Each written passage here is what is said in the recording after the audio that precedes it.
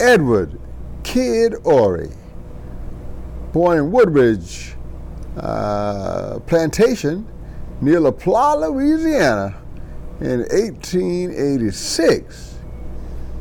In his early years, he actually played the banjo. He started playing music very, very young, probably so young that his mouth had not grown to the point that he could actually play a trombone.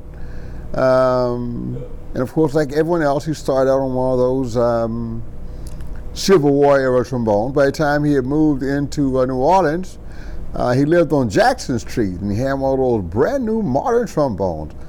Young kid just practicing, and one day walks up Mr. Buddy Bolden, King Buddy Bolden, and immediately he wanted to hire this young kid to play in his band. So you can say that Kid Ory was the first trombone shorty, so to speak, yeah. Except his sister said, no,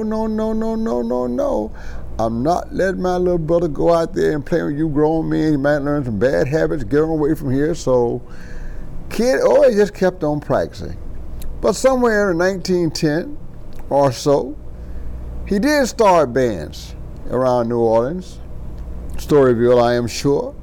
And he had great bands with people like Joe Oliver and Noonan and the Dodds brothers, and even Louis Armstrong was in his band for a while. Somewhere around 1919, this is a couple years after Storyville had closed, he got a little disenchanted with New Orleans and thought he would seek greener pastures. He knew about what was developing out on the West Coast, so his next stop was L.A. Showed up in L.A. about 1919, and he had his Creole orchestra out there because Kid Ory was a French-speaking Creole. He walked the walk and talked the talk, so to speak.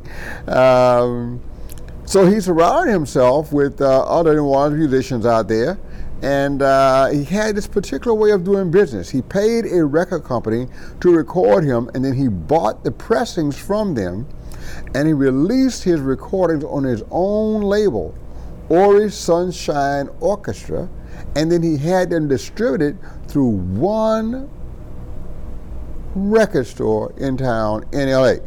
That way he controlled the ebb and flow of the money. He had good business sense. He was also very, very loyal. A lot of musicians who recorded with him on those original recordings, Society Blues and Ory's Creole trombone, somewhere around 1920 or so, they stayed with him late into his career. Somewhere around 1925, he became disenchanted again, a little restless, and he went from LA to Chicago and joined that Chicago jazz scene that was really, really busting with the great migration that was taking place from the north to the south. And there he reunited with King Oliver and all of the people he knew, and he worked his way up. He played with King Oliver, he played with Bessie Smith and Ma Rainey, and he played with the Dodd brothers, and he even played with Louis Armstrong for a while. He was a very ambitious guy, and evidently he was well liked because everybody wanted to play with him. Fine, fine musician, fine, fine gentleman. He hung out there, did a great job. Around the 40s, there was a rebirth of this resurgence of this early jazz music as a kind of reaction to bebop. Bebop was this real strange stuff, and a lot of people wanted to get back to the traditional jazz. Well, there was Kid Ory, so he had a great resurgence in the 40s, and some of his original band members from the 1910s in New Orleans were still playing with him in the 40s. This guy lived until 1973.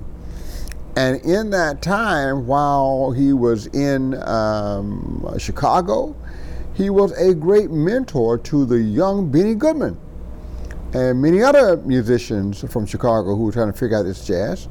And once he moved to New York, he was a great friend and mentor to a lot of jazz musicians, including a very young Charles Mingus. So Kid Ory is one of the greatest of the great, had a very, very long career.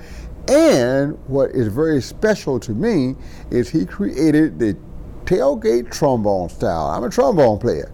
And that tailgate slide is all about the guy sitting on the back of the wagon or whatever, so he could move that slide in and out, do his glissandos and rips and all that, and also play this very rhythmic counter rhythm to the melody in all the early New Orleans jazz type music. Most people think he developed that particular trombone style based on his experience as a rhythmic player on the banjo as a very, very young man. Edward Kid Ory, legend, great musician, and mentor to so many for so many years. Thank you.